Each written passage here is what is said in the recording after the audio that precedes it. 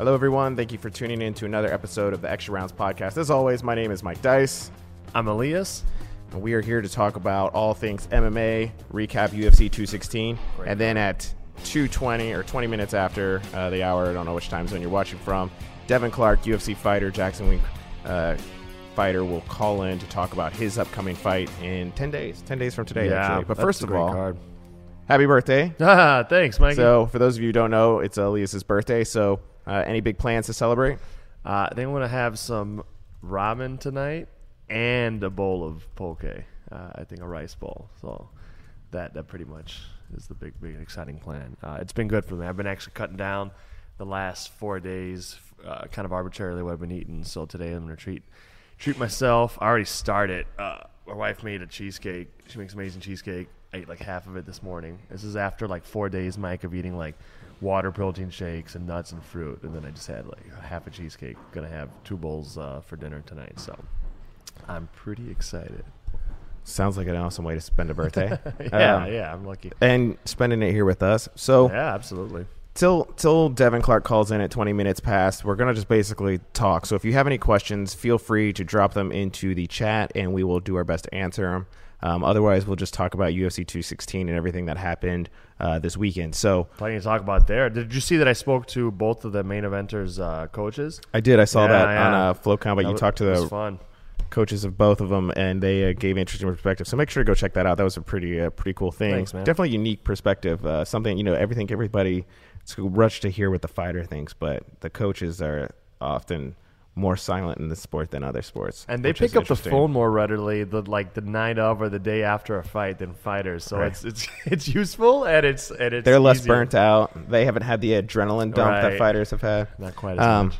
So anyways, Devin Clark calling in, but let's focus about Demetrious Johnson right now. Oh man. He set the record for title defenses with a win.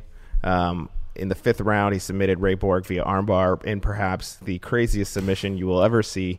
I think John Morgan of MMA Junkies dubbed it the Mousetrap, which is a fun name for it. If it was wrestling, that would be a very fitting name because it would be on point with the gimmick. Yeah. But definitely something surreal, something that I don't know that I've ever seen.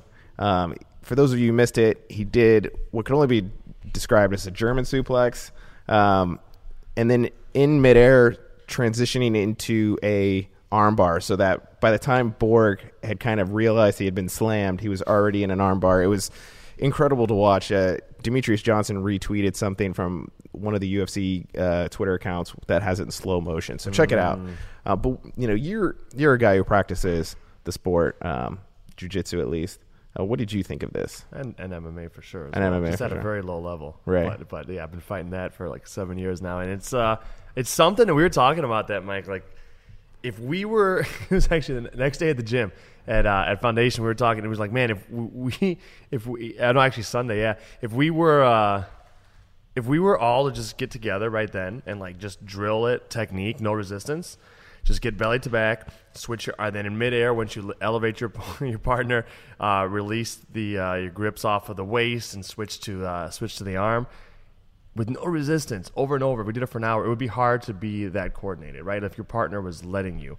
It's definitely something that I've personally never seen happen. I'm sure someone's seen it somewhere at some point. I've not seen it, and it's the coordination to do it is just remarkable.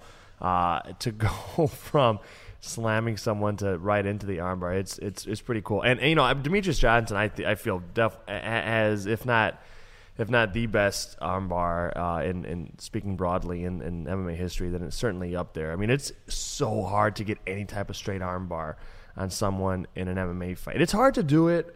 It's hard to do it to good people in rolling. It's very hard to do it in jiu-jitsu competition. It's extremely hard to do it in an MMA fight unless there's a big skill gap between you and your partner. And at the highest level of MMA, any type of straight armor, I mean, let's think about it. Other than like old Rickson Gracie and Ronda Rousey and Demetrious Johnson, we don't see straight arm locks of any type happen very often. It's fighters take pain and they might get cracked and they'll escape out. So to do it the way he did, and not just a straight armbar, which he's done now and several times against amazing opposition, but to do it like he did again in the last round off of a suplex. I mean, it really. I think I agree with you, Mike. That it's probably the craziest. It might be not only the craziest submission that I've seen, but the craziest like fight-ending sequence I've seen at that level of MMA, or that I can remember. I can't remember one that strikes me more than that.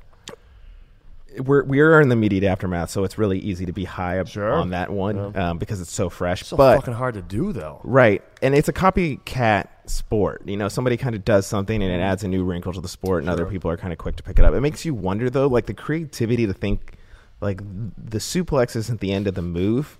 Like it can be used as a transition to see like what that kind of opens up that door, like people going forward. I don't think you can expect the next UFC card this weekend to see, you know, the next evolution of it. But it's interesting. I think people will start looking at ways to utilize it as more than just, you know, slamming your opponent. I think you're totally right. It is people, you know, once we see something work well, especially if it's that's a, you know, it's not an esoteric move, right? It's two very fundamentally sound things done in conjunction in a timing that's astounding. So like people can do it. Like people, I wouldn't be surprised if everyone's drilling that. That's the way it happens. I remember after Anthony Pettis bounced off the wall, hit that what became dubbed maybe by John Morgan the Showtime kick. I don't know who did it, but Mousetrap's pretty funny. When after he did that against Benson Henderson, we were all like, saying, let's test this cage strength and jump on the cage, and like people like me who have no coordination are just falling all over the place. But you know, like everyone gets in the gym and tries stuff when it's crazy like that. Or the Ezekiel choke from what's the gentleman, the big heavyweight, the Russian guy that hits it like every day he steps in the ring, and he hit it while he was mounted. The next day, we're in there trying to figure out, or when Tito Ortiz, and if you know the name, put it in the comments, guys. I'm bad with that. Tito Ortiz hit that choke off to the side of Chael Sonnen, and was in the gym figuring out next day, like, how can you hit it from that angle? So you're right, Mike. I'm sure everyone's drilling it. I'm sure everyone's working on that. No doubt. Well, the jumping off the cage, I've seen it. A couple people attempt it to less success than Anthony Pettis in the past, but also. You know, we've seen Jose Aldo do that thing where they back up and they put their foot on the cage and they jump off. Or Tony Ferguson, I think, did it in the Lando Venata fight too, which was in South Dakota, which Devin Clark connection there. But you know, so it'll be interesting to see. But now the debate switches that he's set the record for title defenses. Is he the greatest MMA fighter of all time? Well, I mean, you know, that's always a fun discussion. We can never know, and it's always a weird amalgam of skills, accomplishments, and other characteristics, more intangible, and you kind of put that melange together and come up with your own determination. I've for a while now thought that he needs to be in the discussion. If we're talking about pound for pound skills, he's as if there's no one. I don't think there's a great argument that for anyone else being as well rounded as he is, as excellent in so many areas, as apparently without big holes in their game as Demetrius Johnson. And that goes a long way, right? That's overall skill set. And then if you look at accomplishments, well, he's racking those up. There, you know, the more ignorant fans out there talk about there being a lack of competition at flyweight, and that's just absurd. They have some of the best athletes in the world at flyweight. He's making it's a lazy thing because he was the first champion. Yeah, well, yeah. I mean, he's the first champion in the UFC, and we've had 125ers for many years that are great. Again, if they just don't know their history, they don't know their history. But if you look at like the people he beats, they're amazing. You know, he's beaten like his biggest closest rivals. He's beaten multiple times, not like John Dodson or Joseph Benavidez, who's only lost to Demetrius Johnson and Dominic Cruz. Yeah, exactly. You know, like, you know, really high level competition. So he's put together this streak of wins, this streak of title defenses. I mean, the only person to argue, the last person to arguably beat him in that weight class is Ian McCall when they had their inaugural battle, and the judging was weird and they kind of got screwed and had to do a rematch. Ever since then, no one's really looked great for a whole fight against, or even competitive for a whole fight against Demetrius Johnson. People can give him problems for things to adjust to. But yeah, if you look at his accomplishments, they're there. It's a shame that Anderson Silva doesn't have 11 because he deserves that. Travis Lutter didn't make weight, and that's why he doesn't have 11, even though he beat Travis Lutter. But there's any way you cut it, Demetrius Johnson is all time in terms of skill level, all time in terms of accomplishments, in terms of, you know, being up there in a discussion, and then all sorts of fun little intangible things like, man, the pace he keeps, how consistent he keeps in a fight, Mike, and how he he can finish so late in a fight. There's a threshold usually, like if a fight hasn't been finished in many fights between most fighters by a certain point, especially a 5-rounders, usually it'll go to the decision. There's so much fatigue. There's so, these guys and girls are so good and they're so evenly matched. It's tough to break someone down methodically and eventually like really break through at the end of it. It's game-winning shots aren't as common in fighting as they are in basketball and stuff like that, or walk-off home runs. So I think he has like 3 third-round submission wins now. Like 3 fifth-round submission wins. Like he really makes adjustments well in there, even when guys challenge him. He'll win in different ways when someone shuts down one part of his game.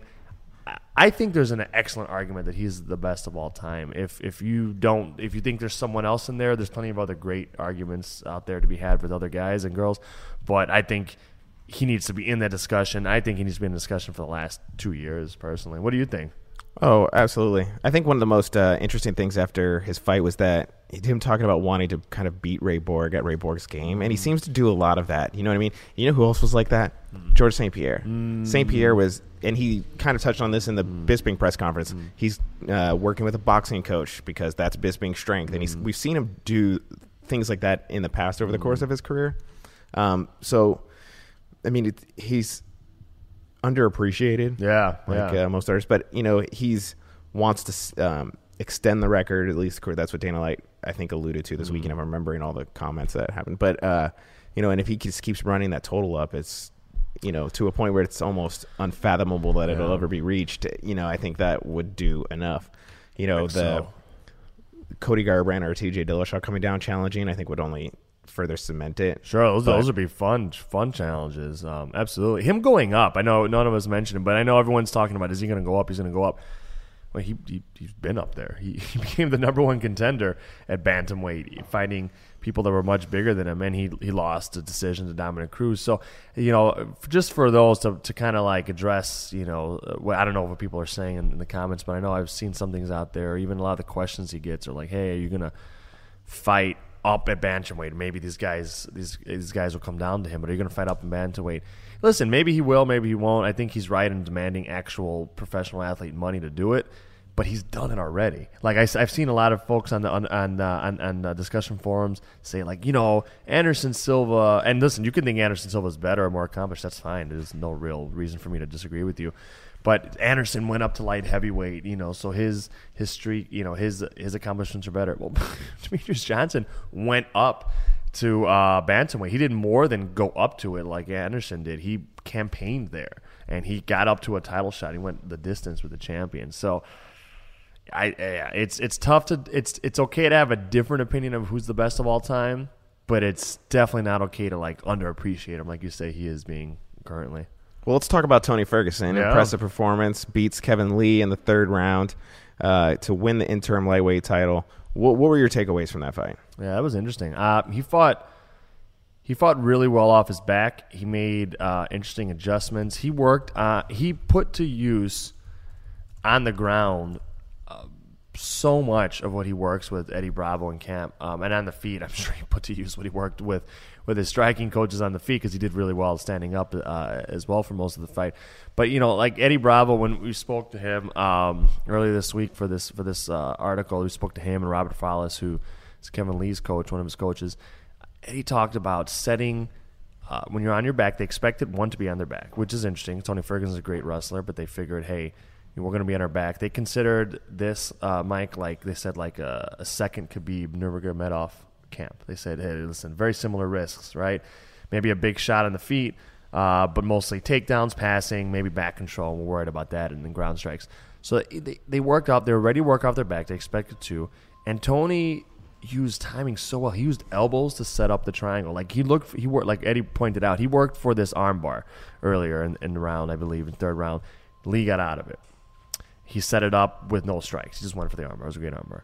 When he went for the triangle, he basically gave Kevin Lee the options of, when he had his feet up on his hips, he gave Kevin Lee the options of retreating, standing up, and posturing up, and going back to the feet, where maybe he didn't feel he had such a great shot with Tony Ferguson, who's a long or great boxer, or he was going to just posture up and not stand, and then he was susceptible to elbows. And at that point, he kind of collapses back down and loses the posture. When you lose your posture, you're susceptible to things like a triangle choke. So the way he used strikes off of his back to set up submissions off of his back is amazing. And let's keep in mind, this guy is supposed to be a wrestler. A wrestler that comfortable off their back is super impressive. And any fighter at that level at being able to finish off their back, and to finish a guy like Kevin Lee off your back, is pretty crazy. Make no mistake about it. On your, and I'm sure Eddie Bravo will disagree with this. Being on your back is not a good place to be in a fight, as a rule.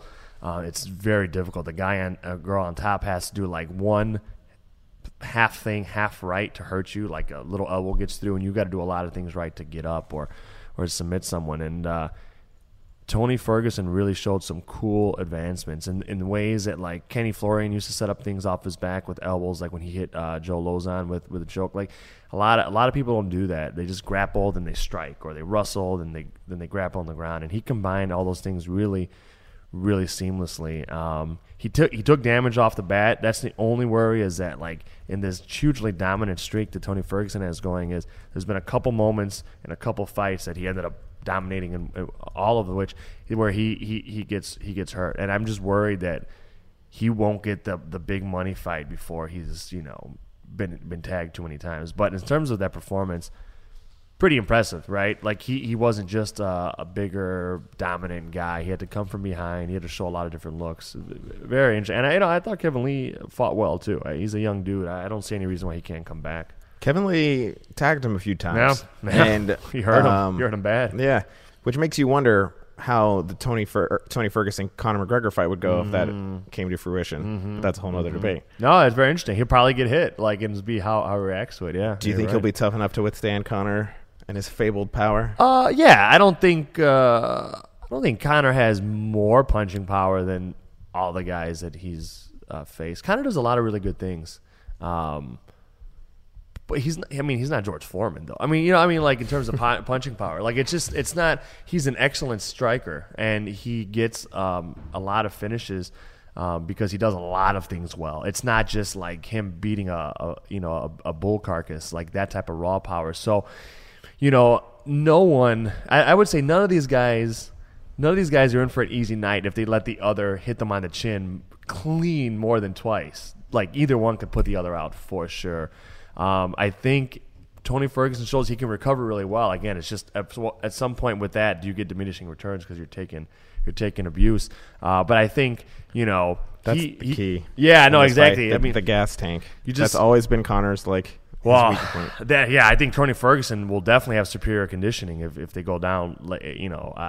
I don't even know what the I don't even like criticize Conor McGregor for it. Like, I just think fighting is hard, and sometimes the other guy is less tired than you or responds to it better. So I don't even have like a point of criticism for him. But I think Tony Ferguson has proven himself better into late rounds. And I know everyone likes to talk about the second fight with Nate Diaz and how he went 5 rounds, and he did, and that was a great fight, with Conor McGregor. But I don't think he lost the second half of that fight, and I don't think he deserved the win. So, yeah, I think Tony Ferguson, if he doesn't get caught with something clean, I think he has a lot of ways to win that, Mike. I think he can hurt Conor on the feet. I think he could submit him. I think he could take him down. Like, I think it's a pretty good matchup as far as an extremely dangerous matchup goes. You're facing someone as great as Conor McGregor. As far as that goes, I think it's a pretty good matchup for Tony Ferguson. I bet he feels real good about that fight. Yeah, it'll be interesting to see how that whole situation plays out and whether or not Tony Ferguson will get the shot or whether or not this Nate Diaz trilogy will come to think. One interesting thing I just want to get out before we call Devin Clark, because it is 20 minutes after, is that I was thinking about this and all the talk. If Conor doesn't fight December 20th, I hope he doesn't. He's not fighting until March 17th. I think that's a lot of people. How active will he be? And I saw somewhere that he said he wouldn't going to fight till January, but I don't think he can. If things go according to plan, he could fight January and turn around and fight in March. But I hope not. I think. Well, you dial all up pine on that. Like, I just fucking hope not. This guy's gotten. Let me see. We got 2 Diaz fights where he got either finished or hurt badly. He got stopped by Floyd. It's like 3 out of 4 fights he's gotten hurt. This guy needs to rest, man. I hope he waits till March, if not sooner. Hello. Hey, Devin. How are you? Good. How are you doing? Good. Thanks for taking the time out to talk to us and join the show. Yeah, no worries. How are things going for you this week? 10 days out from the fight. They're going great. just got back to South Dakota yesterday, putting the final touches on my camp. So, yeah, going good. Hanging out with family. Just left the butterfly house. So, What's the is that a normal thing since you've been down at Jackson Winks, going back home to South Dakota? In between wrapping up training camp and the week of the fight. I usually don't, but this time, since it's all the way in Poland, figured I'd come home, see my family first, and then head out. Is it difficult to be away from your family and training? Oh yeah, absolutely. I think I was gone for like almost 7 weeks or 6 weeks. So that's my daughter. She's about to be 4. So yeah, it's pretty hard.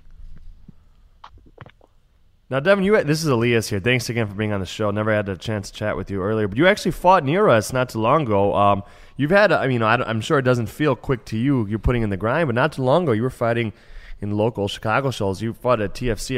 I remember seeing you there at that one, which is pretty cool. Have you been to Chicago since then at all?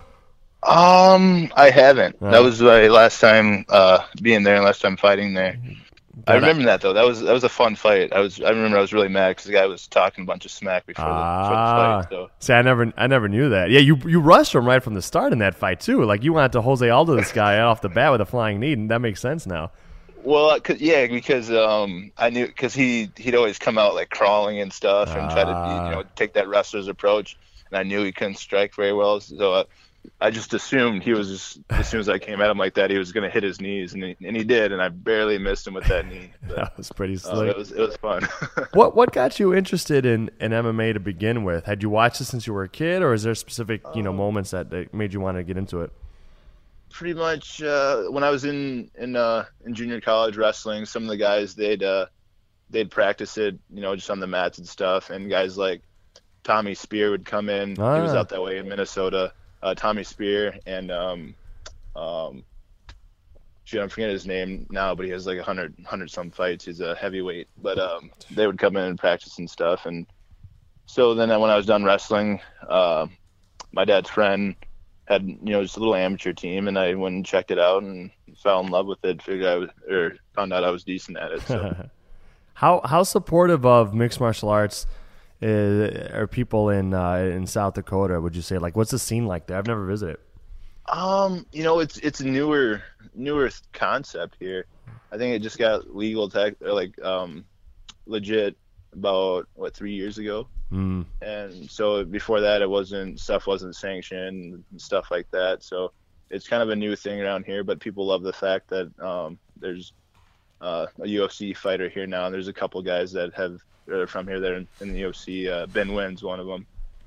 So, but yeah, they're picking up on it and they love it. So, the RFA was coming here. I think they've done like 5 shows here, and pretty much every time they'd pack the house. So it's been pretty good. And you've actually fought in South Dakota a lot, especially on those RFA shows you mentioned. What was the home crowds like for you when you were fighting in South Dakota? Oh, they were awesome. I mean, the venue we had it at was really great for it, and it would get so loud in there, and it was just a really good fight atmosphere.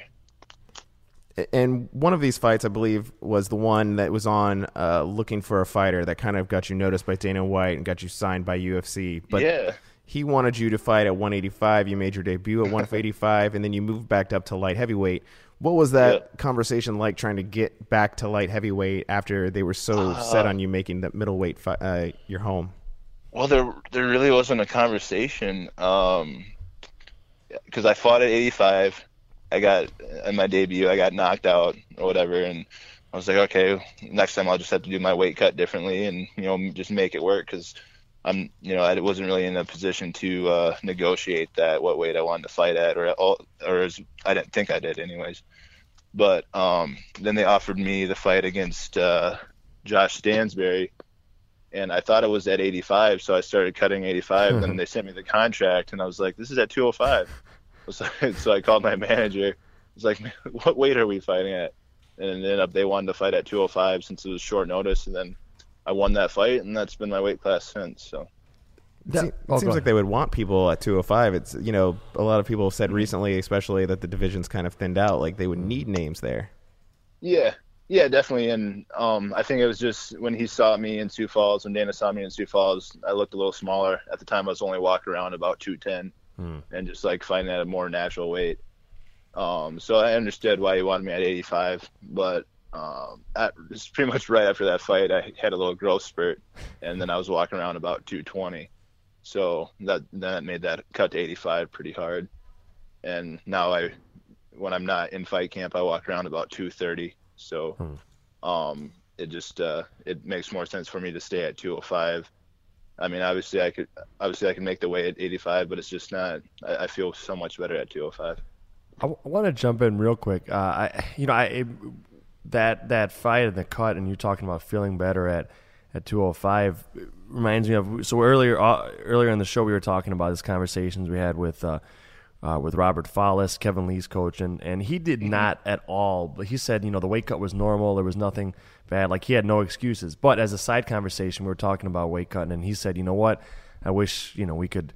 We didn't have it, weight cutting. He said, outside of it, it's actually, paraphrasing the quote here, but it's made a couple headlines. He said, outside of knockouts, which are things that just, you can't really control that. Outside of knockouts, weight cutting is the most dangerous thing, like, to his fighters, like the biggest health concern he has. Now, of course, weight cuts could contribute to a knockout. Like, did you feel, especially the way that one went, where you got touched, do you feel like, if you think about it, do you feel like the dehydration could possibly contribute to you going out? Oh, 100%. Because it was a glancing punch. I've never been dropped besides that, and it wasn't even it wasn't that clean of a shot. It was just a glancing punch, and he caught me, and it wasn't anything crazy, and I was surprised as anyone else, and so I think it was a lot to do with the weight cut. The weight cut was kind of hard on me. I think I remember like a week and a half before, I was weighing 220. So it was my first time cutting down to 85, and it just didn't really work out that well. And maybe I didn't do it right, and that was a thing, but it did affect me in the fight. I felt good the first 3 or 4 minutes, and then my body just started kind of shutting down on me. How hard was it mentally? Like, going in, you're like, man, okay, I got signed by the UFC. I'm undefeated. Hey, oh, shoot, we're going to fight in, it's a hometown fight in the UFC. All that positive stuff. Did it make it that much harder than to, like, oh, my gosh, my first loss as a pro, and then it was in my hometown, it was in the UFC debut. You've obviously come back super strong. Like, you obviously have the mental strength to come back from. But at the time, I mean, how difficult was it for you? What was the key to bouncing back mentally? It was a little difficult. But the way the fight went, even though it was one round, I did really good up until I got knocked out. Yeah. So the support from the fans, pretty much everyone I talked to was like, oh, that was bull crap. And because I think there's like 4 or 5 seconds left too in the round, and they stopped the fight. I was still kind of moving, but it was definitely a good call. But a lot of people, they didn't agree with it, and they knew I was winning the fight, and it was kind of just like a fluke deal, And that's kind of how I look at it too, as a fluke. You put me up against that Alex Nicholson again, it'll be way different, especially at 205. So it hurt a little bit at the time, but the fans, they responded good to it, and they didn't look at me any different for losing that fight. So it was easy to come back from. Well, you're at Jackson Week now, and you played the role of Daniel Cormier in John Jones' camp for UFC 214. How much did working day in and day out with John Jones help you, especially as a light heavyweight? Oh, wow. It's one of those things you can't replace that, especially being in a championship fight camp. So I've been in 2 now because I helped him before. I think was it 200 where he couldn't fight, but I helped him in that camp too, and that was when I was getting ready for my debut actually. But so I've been in 2 championship fight camps now, and that's something that you can always take from just what he does in that camp, and then also just the grind of it, and it really sets the pace of where I want to be, because I want to be world champion, and it really lets me know what I need to do, or just a little bit of a guideline. And then just hanging out with him, his mentality, his fight IQ is out the roof. So just all the time I got to spend with him, it greatly helped. Did you have to work to emulate Cormier, or are you guys just kind of naturally similar? we're kind of naturally similar, but I had to slow down and actually be, just a little bit more sloppy. Because he just kind of pushes forward and a little bit of head movement, but he just pushes forward, and that wasn't really my style at all. But it was easy. I think because I knew it wasn't my style, it was easy to do, and John's a really good training partner too, so I could trust him. But I definitely had to change some things, and I had to go in there against John Jones and try to not worry about getting hit, which is a hard thing to do. But it worked out, and it turned out to be a good thing for both of us. I heard Winkeljohn said that you were a better Daniel Cormier than Daniel Cormier. Is that true? I believe it. I mean, because like I said, I don't like to get hit. My movements are a lot different. I come in, I close the gap a lot quicker. He kind of, his style is his style, and I just like to get in a little bit quicker than that, and my angles are a lot different. I don't quite stand like that. I don't dip my head quite as much, I don't think, and if I do, I put my hands up. So you don't drop your hands down to the side and leave the head open? No, not against John. Not against John. Not against John Jones. Well, you've gotten to, go through 2 training camps with, a person that a lot of people think is the greatest MMA fighter of all time, longtime light heavyweight champion. That's got to be a good measuring stick for you, feeling where you are in the division and what you're capable of. Where do you, do you feel like you're right there with him? It's I do, but obviously there's a difference because he has the experience. He's been there and done that. I haven't done it yet, so it wouldn't be really fair to put myself in the same category as him yet, because I haven't accomplished what he's accomplished. But being able to keep up and doing all the things, I can compete with the top guys in the division without a doubt, and I 100% believe that. And a lot of that has been gained from working with him. Now, in the light heavyweight division, Volkan Oezdemir, he's kind of risen really quickly to the title shot. He made his debut, I think, this year, maybe even. Yep. And he's already, potentially on the cusp of getting this title shot. You're 2-0 at light heavyweight in the UFC.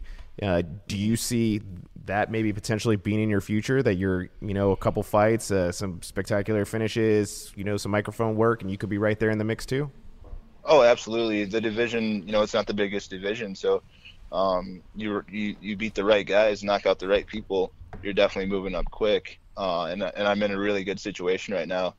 Jan Blachowicz, he's number 15, and he's fought some really tough guys. He fought Gustafsson, Corey Anderson, Pat Cummins, Latifi.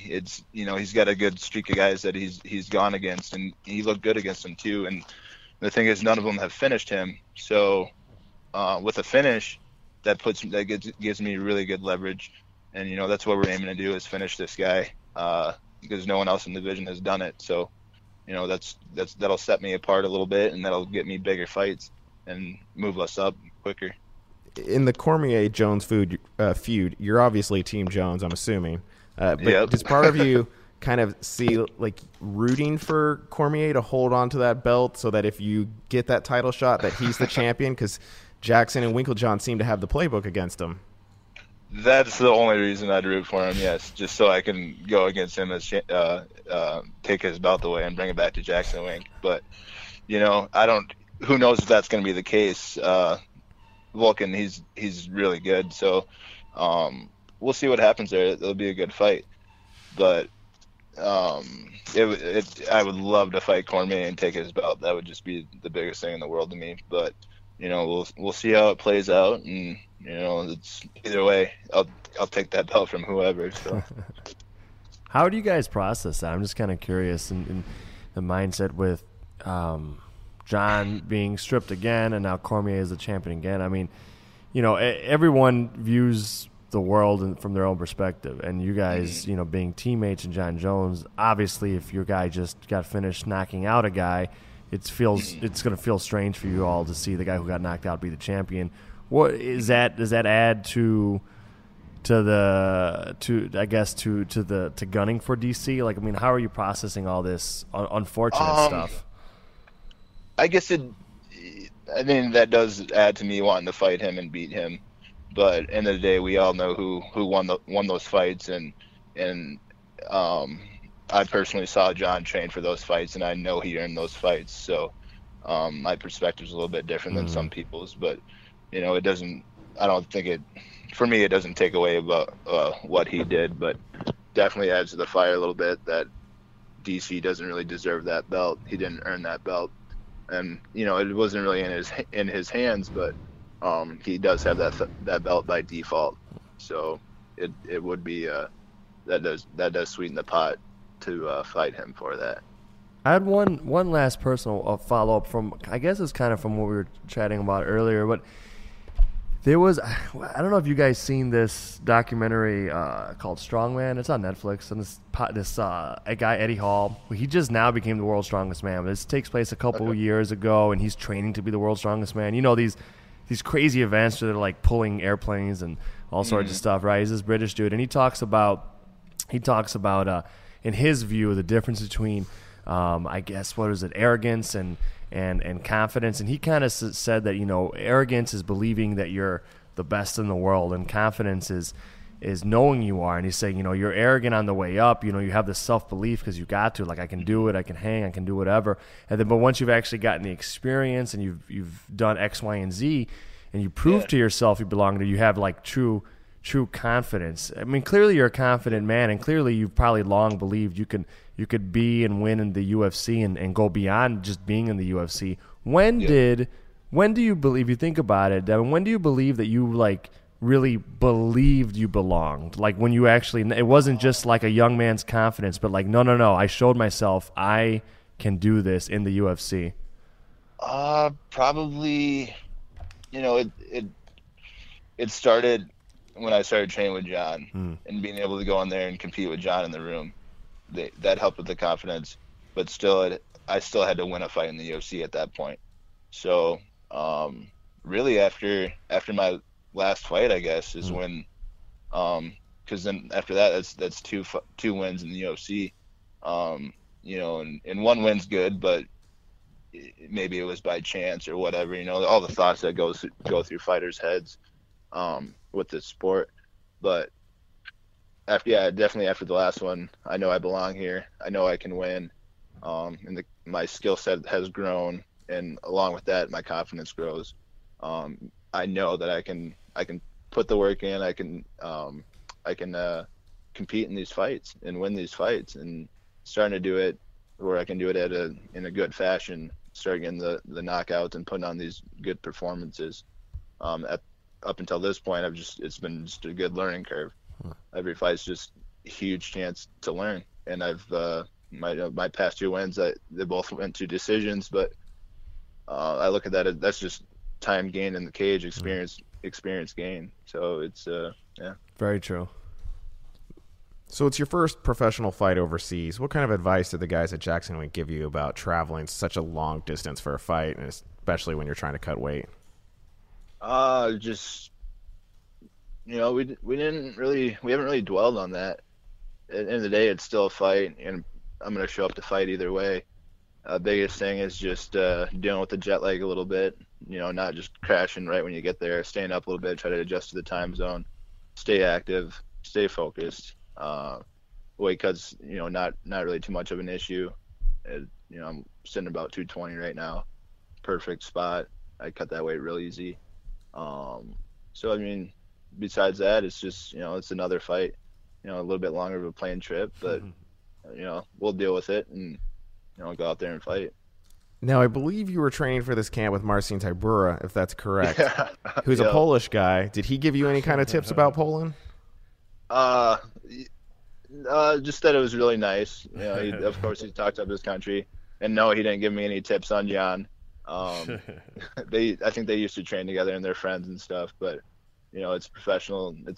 He's very professional about it, and he's not really picking sides. Me and him are teammates now. He's at Jackson Wink, so, but he's not, he's not leaning one way or the other to benefit either one of us, except for, giving me good practice time, going hard in practice. So. Awesome. Well, thank you so much for taking the time out to talk to us. Best of luck to you in your fight. We can't wait to see it and see you inch closer to that title shot. Absolutely. Thank you. I appreciate it. Wow, just amazing stuff from Devin Clark. He's Yeah. a young. I don't want to call him a prospect because he has 3 UFC fights under his at this belt. point, right? Yeah, he's a You know what I UFC surging contender now. Right. Wow, at this point, you're right. In a division that needs a little bit of life injected Sure, to it. You sure. know, these are a lot of the people you've seen in the light heavyweight division are familiar names, and this is a fresh face. And he has everything. You know that. You wish that middleweight fight wouldn't have been forced on him because he could be an undefeated fighter right now. Right. Not that a one loss is anything to shake your fist at, but no. It affects your pay. It affects everything. right. But the marketing of him being look at what's worked for Volkan. That he could be that right now. Yeah, that's a good point. Even with this, though, if he beats Jan, his next opponent's got to be top 10. And then if he wins that one, you could make it at that point. All bets are off. You could get a title shot. So. He's still done a great job of making up ground fast. But I agree. Yeah, it is too bad that he had to cut weight for that debut.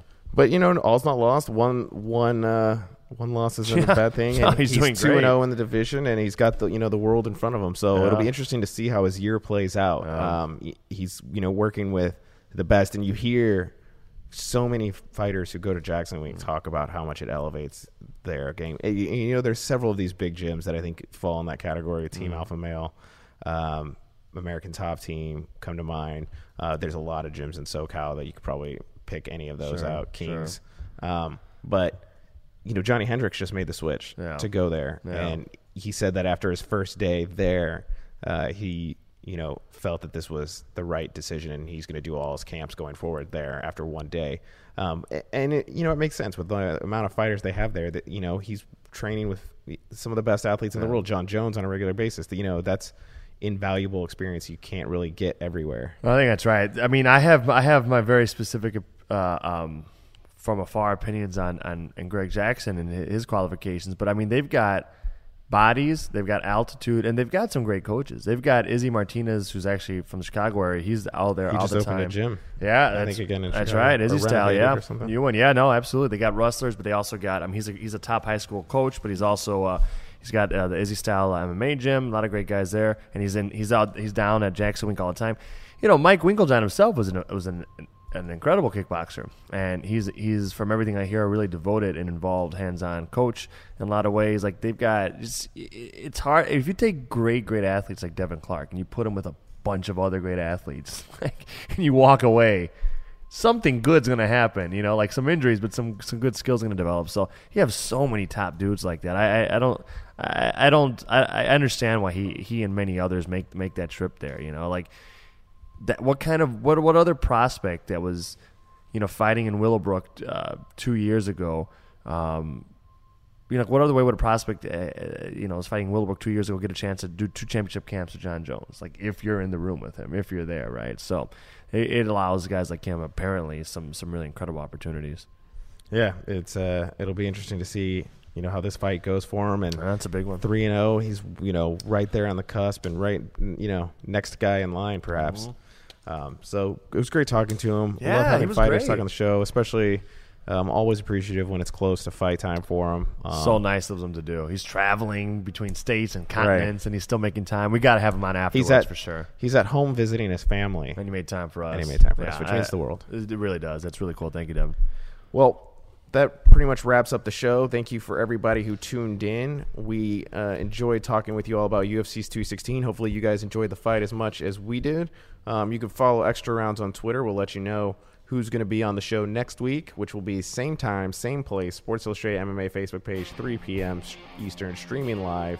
And if you don't have time to watch the show live on Sports Illustrated's MMA Facebook page, you can listen to it later on iTunes, Google Play, TuneIn, Stitcher, or we'll upload the video to YouTube. So once again, thank you for everybody tuning in. We will see you next week.